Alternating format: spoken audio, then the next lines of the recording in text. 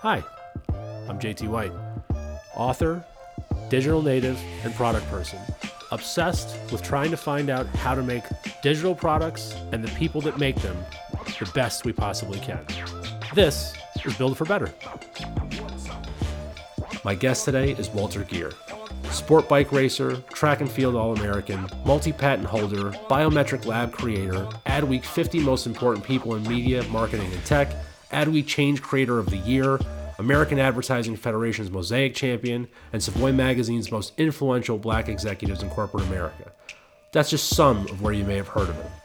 His passion sits at the intersection of storytelling, design, technology, data, and research. I am lucky to call him a friend and a mentor, someone that I have turned to in the past when I needed to navigate spaces I wasn't comfortable in, and a voice that I have learned to cherish in our space. This is Walt. So, Walt, I'm so excited to have you to talk about the table, and I think what we should do is define what the table actually means. Wait, but I have to say first that I'm excited to be here with you. Thank I, you, sir. I am thrilled to be able to have this conversation with you. So the tables should be reversed. Well, I was so pumped. Like, one of my favorite things about doing this is just talking to people that I have so much respect for, that I've learned from. And you're just like, dude, the path that you've driven in the past 3 years is so nuts, dude. Like, I don't know, like, your voice has become so important to me. And just so everybody knows, for context, like, I've reached out to you once or twice during a lot of things where I was like, hey man, I don't know how to approach something right now. And I just need someone that I trust, that's safe, that will guide me correctly, that will also, like, most importantly, will put me in my place if I'm wrong, and like, nope, that's wrong. Like, I needed that. And so having you as that voice selfishly has been amazing. And that's why I'm so excited to lend that voice to everybody else to get access to you. So I appreciate your time, man. I really do. Well, I appreciate you, man. Let's do it. All right. So the table. So the reason I wanted to call it the table is because as a kid, and I'm sure you felt the same thing, you always hear about having a seat at the table or access to a table. And when it comes to building products and companies, to me, I feel very lucky. I've been at what I thought was a lot of tables. And then the more I got around some of these proverbial tables, the more and more I was like, I don't know, man, these all kind of look and feel the same. Like, it doesn't feel like there's a lot of diversity in these tables, which fundamentally to me means you're not building good products, Yep. because the best products I've ever used, regardless of how big or small, it always comes from like a varying degree of background of people driving it. So the concept today is to talk about access to the table and what the table means. So just to level set, like, what does a table mean to you? That's a good question, man. I mean, the table is the place where everybody wants to eat, right? The table is the place where you actually go and kind of you meet. You know, it's like a coming together. It's like, you think of the disciples and Jesus, right? It's like Yeah. the Last Supper, right? This is where everyone comes to be and to spend time, and quite frankly, where shit gets done, right? Decisions are made, etc. But if you're not at the table, it means that you're not a key member of a discussion that's going on. Yeah. So when it comes to your career, both like in the beginning and now, right, which I'm assuming is very different, right? How did you view it? Was the table something that you wanted access to? Was it something that you were striving for, or no? No, absolutely not. I think throughout when you're earlier on in your career, I think as a creative, I think your sole purpose is to just create shit, right? Make shit that everyone engages with and sees and stuff like that. And I don't think it's until you get a little further along in your career that you start to understand the importance of what a table means, right? It's the importance of being able to really kind of set guidelines over the thing that you are bringing to market, the thing that you're trying to build, the people that you're trying to do that with, right? So, I don't know that I mean, look, I think we all have this moment of feeling when we're young, like, oh, I want to make all this money and I want to do all this cool stuff. But the further you go in your career, the more you realize that none of that shit really matters, and material things are material things. Yeah. As I kind of, even like my last 4 or 5 years, started to really thoroughly understand that having a seat at that table essentially means that I can create opportunity for other people, right? And so, again, these are things that I think you learn later on in your career, because selfishly, I think when we are younger, thinking about ourselves and how can I benefit me and what can I do for me and what can I buy for me and what are the things I could get for me. And later on, I think that turns into, what can I do for others? Because you realize that life is super fucking short. And, what ripple effect can you leave when you're gone? Yeah, it's so funny that you said that. Like, I've been the past couple, I mean, I'm sure the pandemic did this to a lot of people probably, but like there was a lot of self-reflection for me during that time, both personally and professionally. But what I also realized, and I think this kind of relates to the table concept, is that so much of my identity was wrapped up in who I thought I was professionally. Mhm. Like if you asked me to define myself, a lot of what I would have led with was, well, I'm a this and I'm a that. And it's like a business card. Like I'm reading my fucking LinkedIn, which is, first of all, super boring. Um, Eyes. yeah. So then you think about how that relates to actually building a company or a business or a product. Like if you lead with that instead of the human side, you kind of get wrapped up in like the noise of all of that, like bullshit that you sold yourself when you were young that you needed to be successful.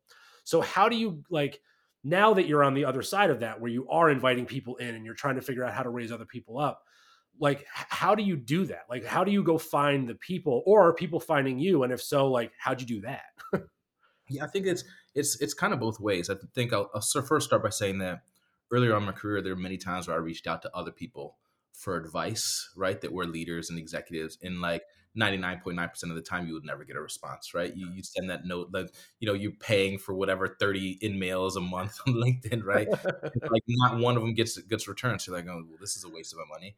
But and I always thought, well, fuck, man, I wish I could get 5 or 10 minutes of this person's time, like 3 minutes of this person's time. I would ask them this and figure out how they got to there. And I think that later on in my career, I just realized, oh, well, fuck, like I always wanted that. How come I'm not giving that opportunity to other people? So I'll be honest in saying that I try to at least respond to every single person that reaches out to me on social media, whether it be LinkedIn, Facebook, Instagram, etc. I'm most responsive as possible. And I always am totally fine with, you want 15, 20 minutes, 30 minutes, cool. Let's make some time and we'll do it. Other thing which I really kind of opened up on the past like 4 or so years is just being a little more vocal, right, about my personal experiences online, because I think that what we lack to realize is that one simple post, and I don't care if you get like 5,000 people engaged with your shit or like 3 people, Right. right? It's so easy to make an impact on someone's life by sharing your own personal experience, because I think that oftentimes people say, well, fuck, like, wow, like I thought it was just me, right? So, I share and I am as vocal as possible around tough topics of discussion. And, other times like posts I make today is just around just being funny, right? And poking Yeah. jokes with fucking strategists, right? But like my point is that, you know, there's so many different ways we all can give back or help one another. There's no right or wrong way, right? Yeah. So I want to key in on being vocal for a Mhm. second, right? So one of the things that I think I look up to you on is that you are vocal about all those things, and even that for context, you and I got to work together for like 8 minutes, I think, at one point. What about like 8.5? But yeah. Yeah. But in that time, though, like just this idea of being comfortable enough in your skin to like raise your hand and be like, "Hey, actually, I want to talk about that. I want to double click on that, or I have a question, or I disagree."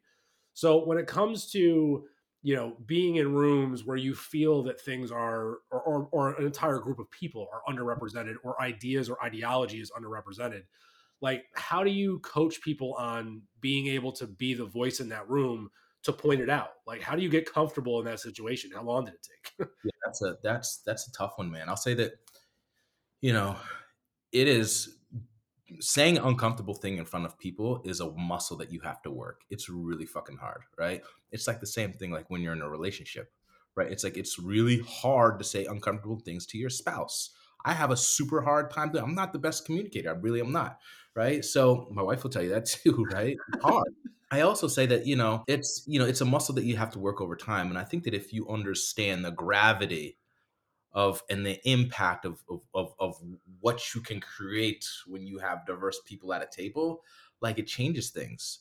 So, you know, I always tell people that, you should never feel awkward or uncomfortable if you happen to be that one, isolated person out of a group. And I have black creatives come to me all the time, like, well, it feels really weird. What do I do? How do I act in those situations? And I tell them all the time, I tell black people, like, look, like, that is not your crutch, right? It is your Right. fucking, it's your asset, It's right? your Because superpower. brands, right? It's your superpower because brands want to tap into what you know, that want to tap into your culture. And culture is not just like, it's not how you talk, it's like how you dress, it's like your music, it's like your style, your fashion, it's so much, right? So I tell people that you should be overconfident when you step into those spaces because you're the one with all the knowledge to help that company or these products or things succeed. Now, I've been on both sides. I've been fortunate enough to work on teams that have a lot of people of color, which was amazing. Also teams where I was the only one. Um, and even in those scenarios where I was the only one, I felt it very necessary to ensure that other people that I'm working with feel comfortable around trying to tap into culture, right? Because I think that oftentimes, now the crutch is, or the odd moment is for all these, let's say, non-POCs trying to tap into culture with one person of color in a room, and like no one wants to say the uncomfortable thing, or I don't want to say the wrong thing and get fucking canceled. Like I'm just gonna shut the fuck up and just play it from 30,000 foot view. Right.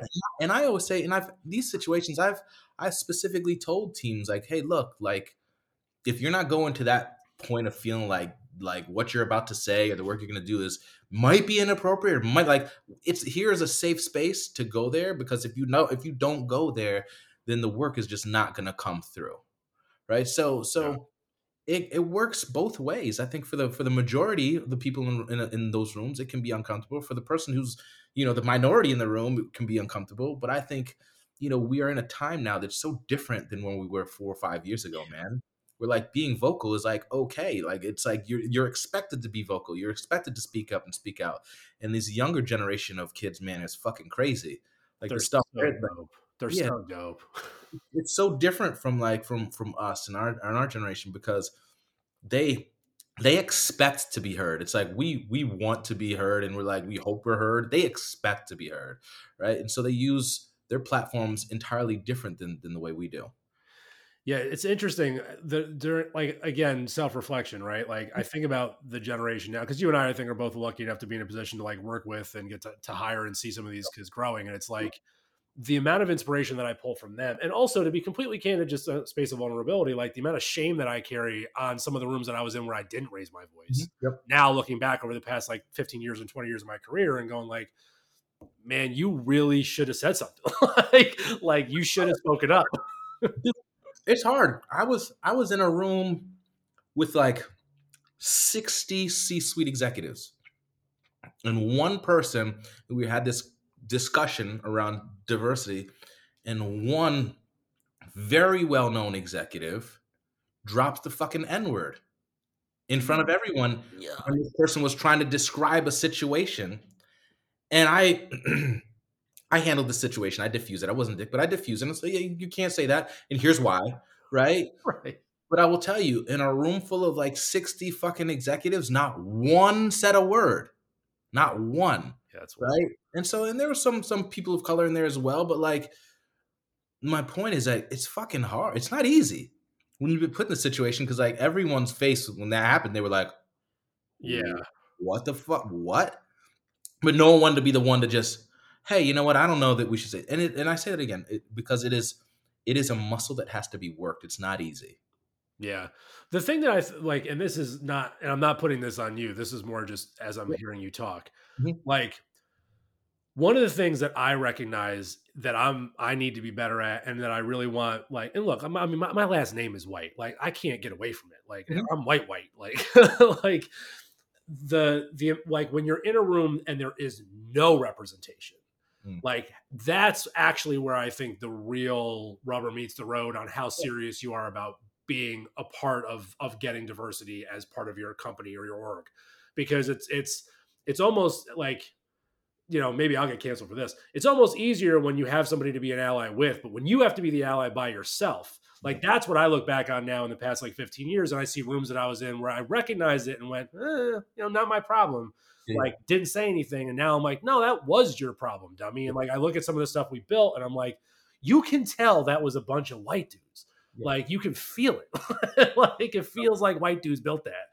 And I don't know. I think I'm excited for what's happening now, and I'm excited that we can have dialogue about this, because I do think, like from a company culture standpoint, like if you're not building a place that's working that muscle you're talking about, Yeah.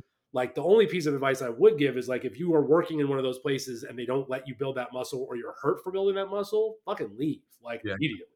Yep. So when you see this next generation coming up, like what are you most excited about that you think is like what's going to happen like now that the table's open, now that people are understanding and giving access, and people like yourself are bringing people in to these conversations, like what do you think the after effects are?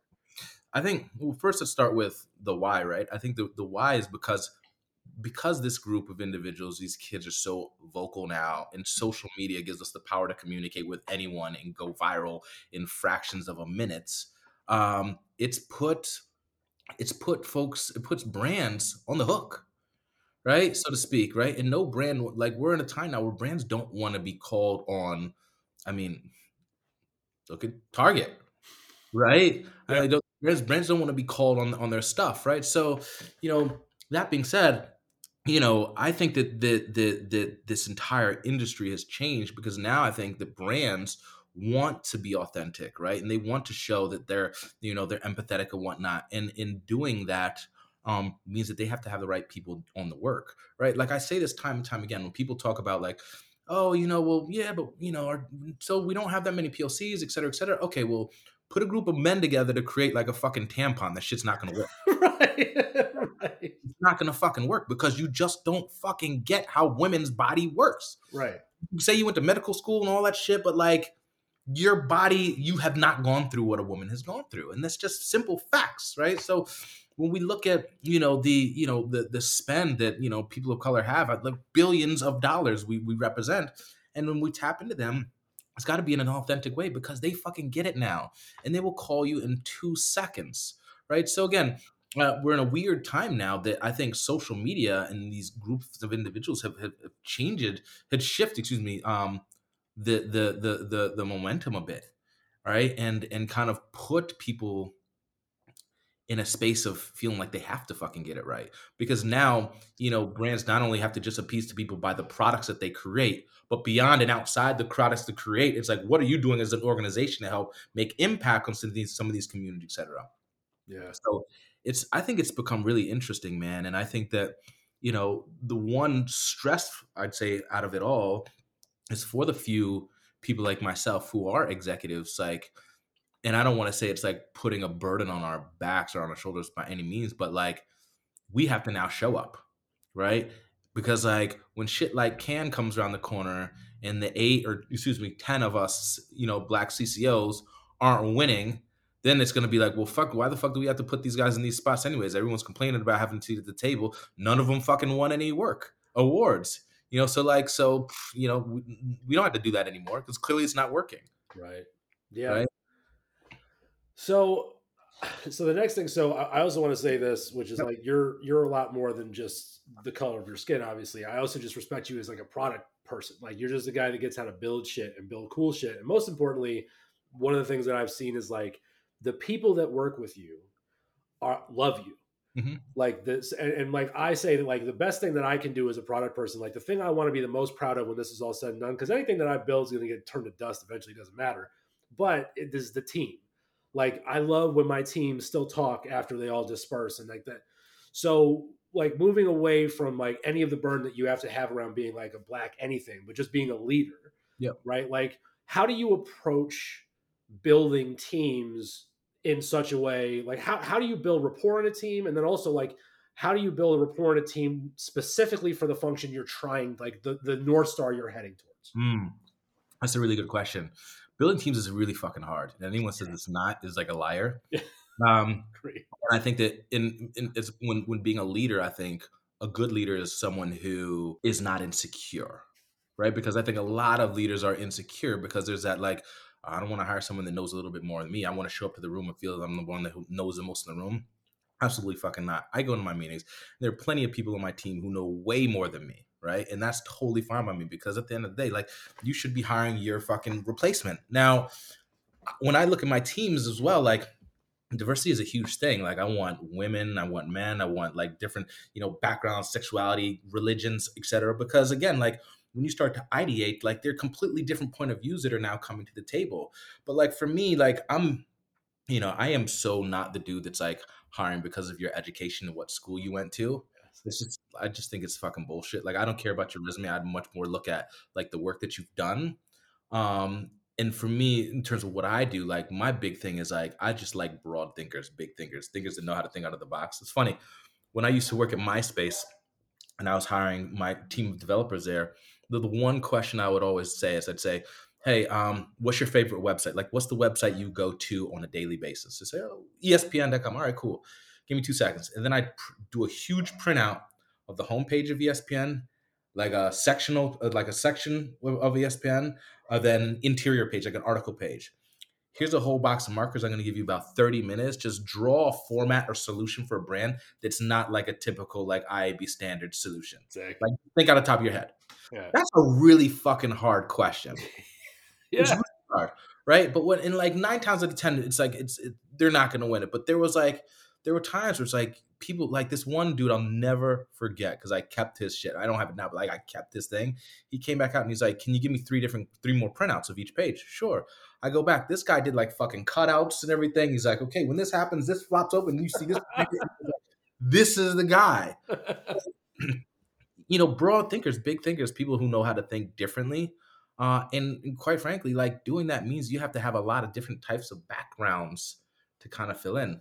I mean, I there's been times I remember even a couple years ago working on a campaign that was going to touch a multitude of countries, and I'm like thinking big ideas and everything. And it took one person who worked out of the office in Africa who was like, "Well, actually, like in this region over here, like you can't do this type of solution because we actually really care about every single download that comes. So like Facebook and Twitter and all this stuff isn't doing like full like images. We're using text, right? Because every bit of so like how do you then start to build around the lowest common denominator? So it just changed my way of thinking entirely. But like I didn't know that because that's not where I'm from, and I don't live there, and I don't grow up there. I don't experience some of the things that they experience. So again, like you have to have a team that is broad, Nick. The ideas you're able to come up with are just tremendous, man. So actually, so this is an interesting. I get in this argument. We're a little tangential, but you're the perfect brain for this, so it's fun. Yeah. Yep. How do you feel about generalists right now? Because I feel like there's kind of two different schools of thought presently, right? And like I'm a big fan. So similarly to you, I appreciate all the work and energy that goes into higher ed and going to like cool schools and whatever. I also have a very personal, tainted view of how a lot of people get there, which is probably that's my trauma. But I've always kind of like felt like hiring for ceiling is the thing that is always the most interesting for me, and like how high can you get? And for a long time, I've always kind of felt like the people that are really, really wide and maybe not as deep have a higher ceiling for me. Like I like people that see everything. Maybe they're not killers at any one thing, but the fact that they can get wide on everything gives them that worldview. But there seems to be like a pushback on that right now, where like people are looking for like ninjas, like surgeons who can really do one thing. Like, where do you land on that? Just out of curiosity.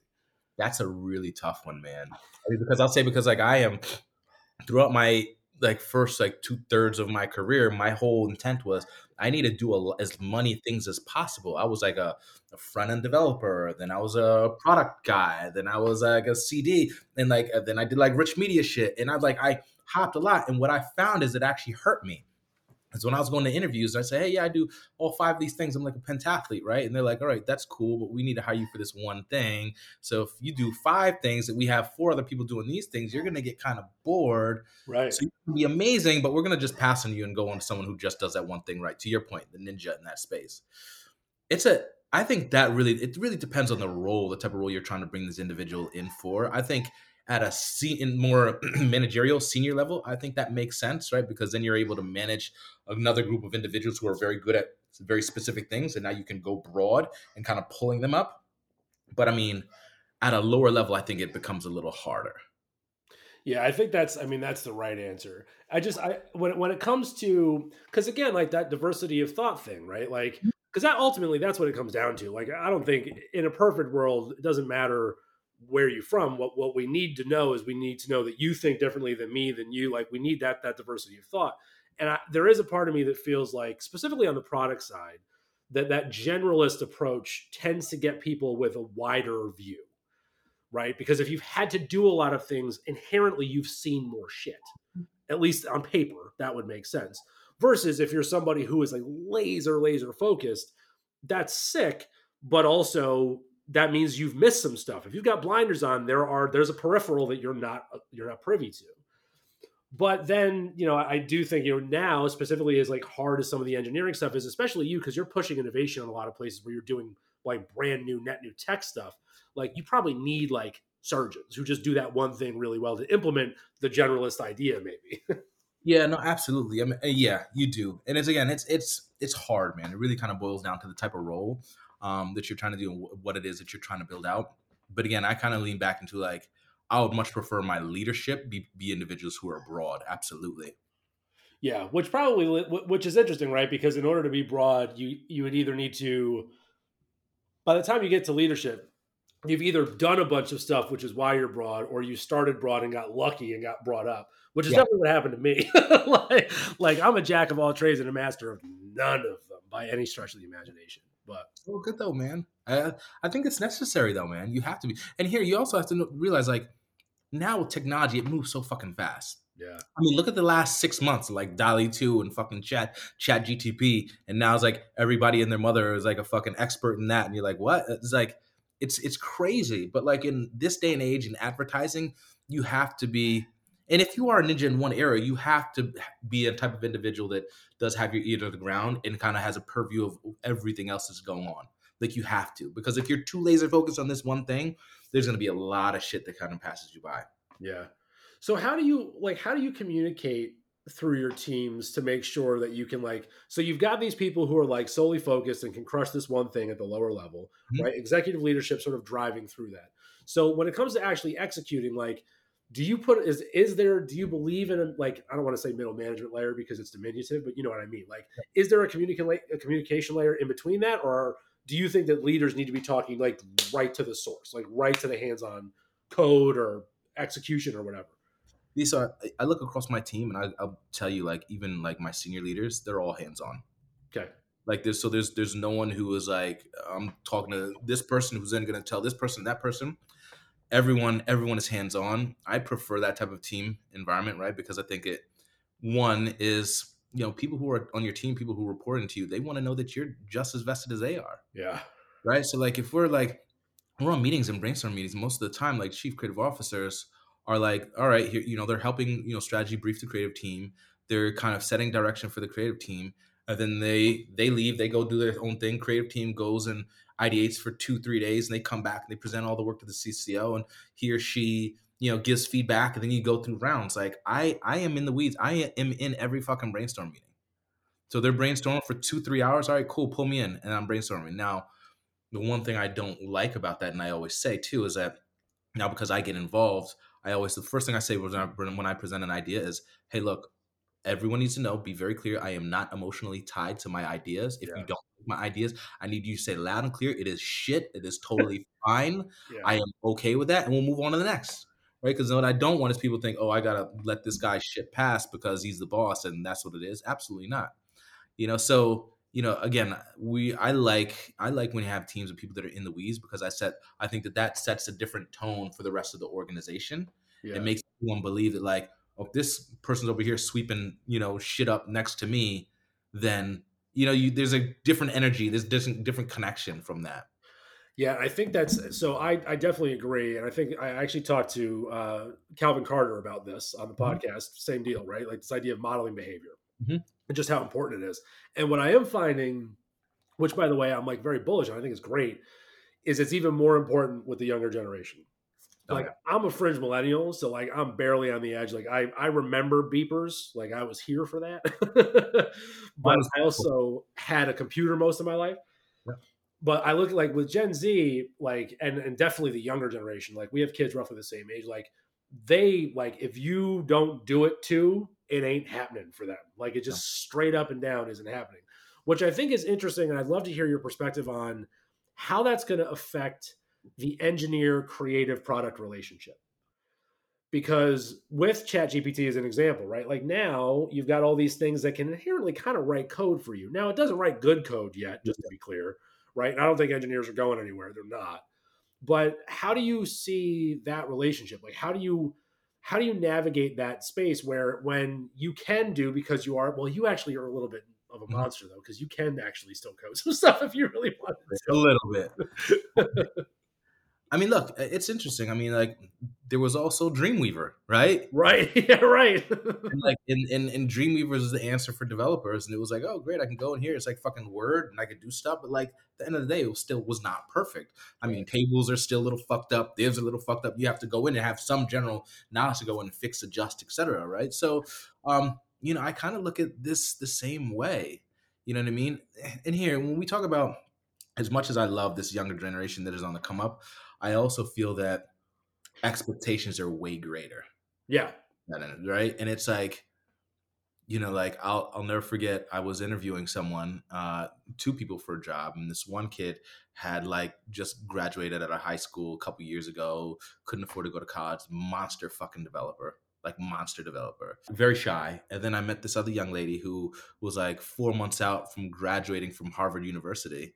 And like one of the first questions she asked us, so tell me before we get into the interview, can you tell me how much this role is going to make? Because literally, because a couple of my other friends are getting offers right now, and they're around 115,000. So just want to make sure we're good there before we actually get into the interview.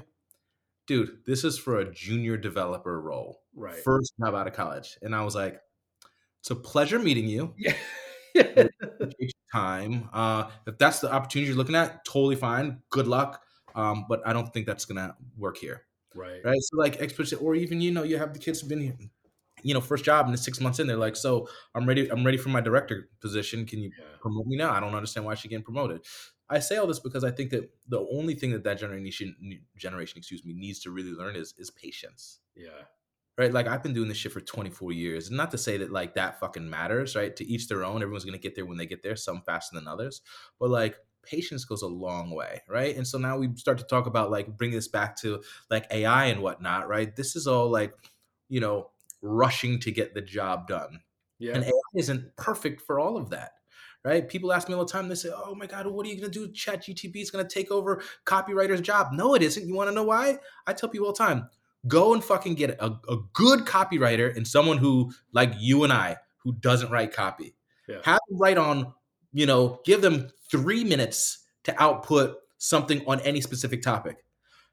50 times greater will be that copywriter. Yeah. Why? Because a copywriter knows the content to write in there to get a proper output, Yeah. right? We're walking around talking about like whatever track and field, right? This I might say, okay, to the perfect 400-meter runner is X, Y, and Z, but like they're gonna know, the times of this, and boom, boom, boom, like how to structure that so the output is good. So like just because you have access to these tools does not mean you're gonna be fucking good at it, Yeah. right? Yeah, So I'm building an AI video product, and like that's the thing we talk about all the time. Like the language we always use is human in the loop. And the mhm, best example is like if you just go look at like Dolly or Midjourney, which by the way, Midjourney is stunning. Like its stuff is stunning, but look close, right? There's always like an extra eyeball or like a weird thumb. Like there's always something a little bit left to center. And that's just how most of the AI is going to be for a while. And it's funny, I was just talking to somebody this weekend about uh, being a teacher in the time of ChatGPT and like how does that work? yeah, And, yeah. and it's interesting, right? Because you can make an argument that I could make the argument that actually you should be teaching these kids to be better prompt engineers because fundamentally this thing's not going to go away, right? It's the same idea where when everybody told us, it's like, well, it's not like you're going to have a calculator around. Yeah, you are. Like, as it turns out, we do. Yep. Please. So this idea of just like teaching people like creativity being the new currency is a really, really interesting thing. I think, as a product person, I think about it a lot. Somebody still needs to have the idea, right? Yeah. You can ask the thing, build it. Well, think of a brand new idea in this space, and like it's going to build off the corpus of knowledge of all the ideas that have already been had, which means it's derivative to some extent, Yep. right? So you still need somebody out there going like, yeah, but this hasn't been done yet.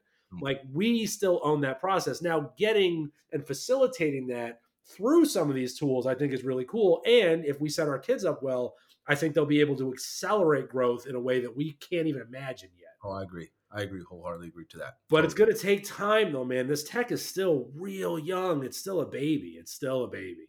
It's still way, way, way early on, man. And people keep talking about like Terminator shit and like, oh my Yeah, god, the neural net. we're a ways away. A ways away. Yeah. Well, I think so. One thing that I want to talk about with you, because you and I share this passion, is music. Yep. Yes. And the idea with I always love thinking about the structure of a band the same way you think about the structure of an org, right? Uh-huh.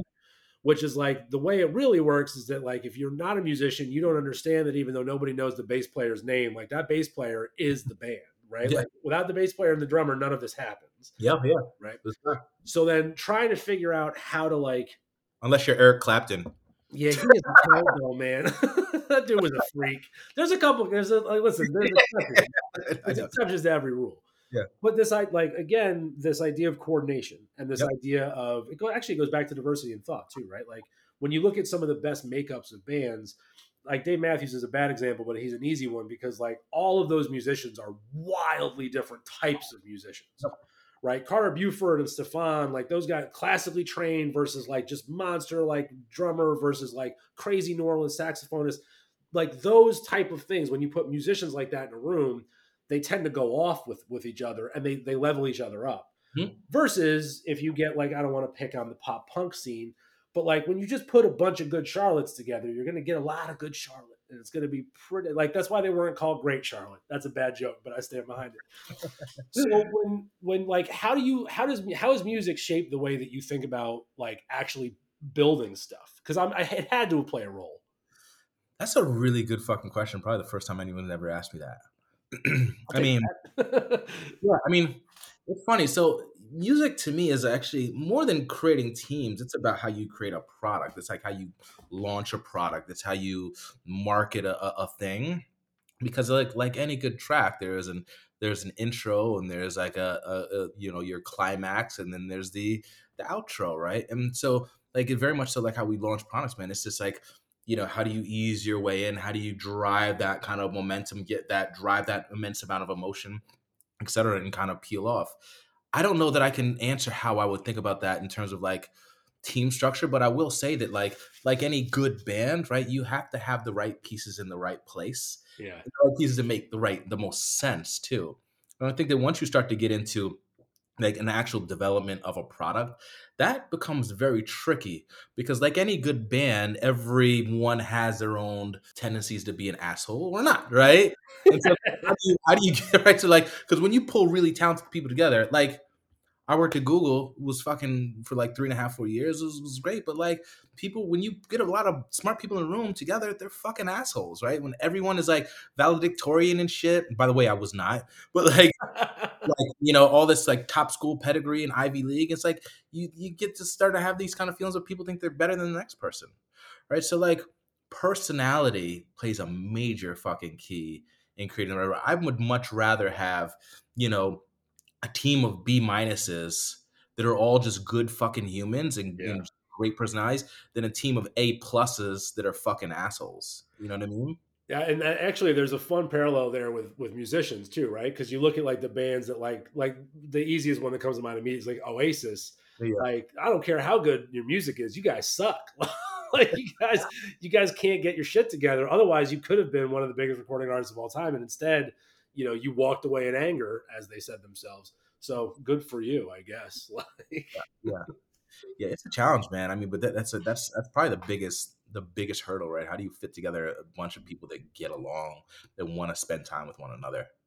yeah, I think there's something that is, when at least for me, I feel like you can always feel when the team didn't like each other if you see the output. Yeah, yeah, yeah. Like there's just like that weird, like, I don't mean to be like, weird hippy dippy do, but like you just get that feeling in your gut where like, I don't think the team that built this liked each other. Like, Energy. yeah, it's that energy. But well, it's the same thing with music, right? Like when you see musicians play live, you can tell who's having a good time and who's doing the work. Oh, you absolutely can. Right. And like when you like jazz is the most fun because like to be good at jazz, and that's kind of how like I love this example for product people. Like product management to me at its core, like you have to be a jazz musician because you are not in control. Hmm. Like you are waiting on, you got to see what kind of like what's happening in the back, who's on drums, like, oh man, the piano's doing this tonight. Like you better be flexible and ready because Oh, it's yeah. happening. It like the music's going to happen to you. And if you're smart, it can happen for you and you can do something cool with it. Or you can walk off stage big mad because you were like, man, I couldn't find the pocket once tonight. Mhm. That's product management 101. It's like you're just gonna get your ass kicked all the time. Well, jazz too is also about being comfortable letting someone else take the lead, That's right. right? And that's Very good point. and that's hard for a lot of people to do. Product people especially. Mm. Well, product, right? Especially like it's your baby, right? You don't want to let it go. Absolutely. Yeah. I also think there's something interesting, which we don't have to do today, but there's something interesting about the evolution of musicians and bands and how, like, either growing together or growing apart. And I think that's a really interesting thing, specifically just because for us, right, we've been in the industry for roughly the same amount of time. Like, you're watching all these companies that you grew up with, and they're very different companies than they used to be, Oh my god, yeah. Oh right? yeah. Oh And you yeah. look at, and I'm not going to point any fingers at certain leaders, but like there are some people who are still around that you kind of go like, well, I don't know, is this what you should be doing, or should you be doing something completely different at this point, right? Like, and you can feel that in the product, and you can feel that in the companies too, and that's like such a weird vibe. Yeah, I don't want to call any. I don't want to call any And people. we No, got to be careful here. We got to be careful here. one on thin ice. No, so I mean, yeah, you're right. I mean, for I think it is. You have to. You have to. There's a time when it's you got to know when to step aside and let someone else kind of carry the reins. And Yeah. I think it's difficult for a lot of people. Yeah, it's It's so difficult. it's one of the things I like. I'm out of advertising, kind of, but one of the things I do miss about advertising specifically was the ability to like lend your voice to different problems all the time. Like that's a really fun thing to be able to like dive in, get really in the weeds of a thing, and then go out and then go solve somebody else's problem. Because like to your point, like if you're trying to sell healthcare versus car insurance, like that's a very different mindset to Oh have yeah. to be in at all times. Yeah, I can tell you, man. That is that is my favorite thing about being on the agency side. It's so good. It's like, like one day, one day I'm working on Progressive, the next day I'm working on Advil, the next day I'm working on Pfizer, the next day I'm working on like New Balance, or Ford. It's fun, man. It's Yeah, exciting, right? And I think it's because I think the biggest problem for creatives is like we can very quickly and easily feel trapped. yeah.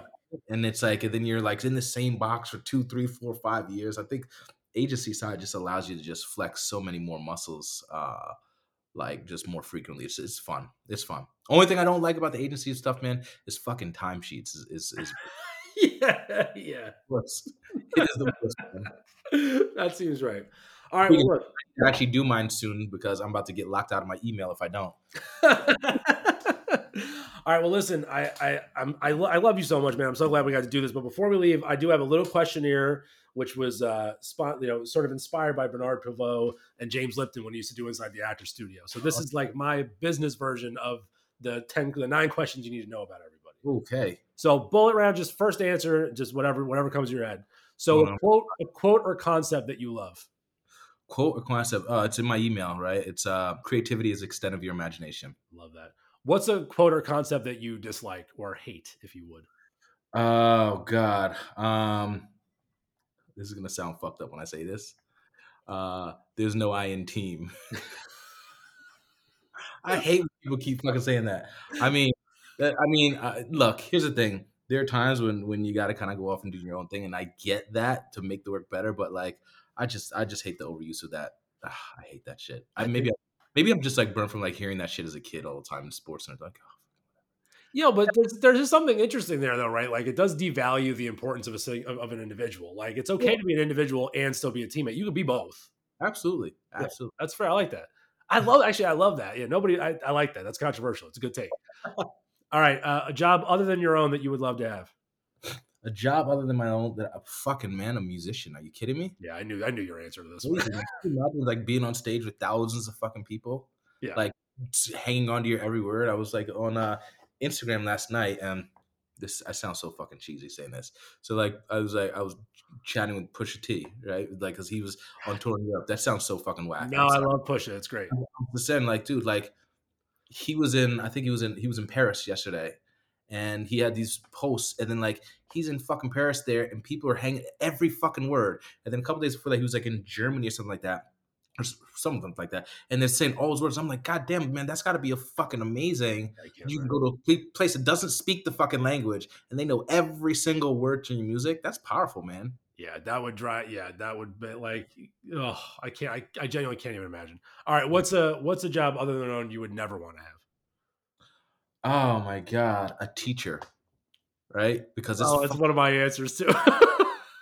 it's so people don't. I mean, they're undervalued, they're underpaid. It's like the teachers get shit on, and I feel so fucking bad for them. Right? They like they what they do makes the fucking world go round. Literally, Yeah, Yeah, well, our entire future is placed solely on their shoulders, and for the most part, we've not set them up to succeed in any capacity. Absolutely.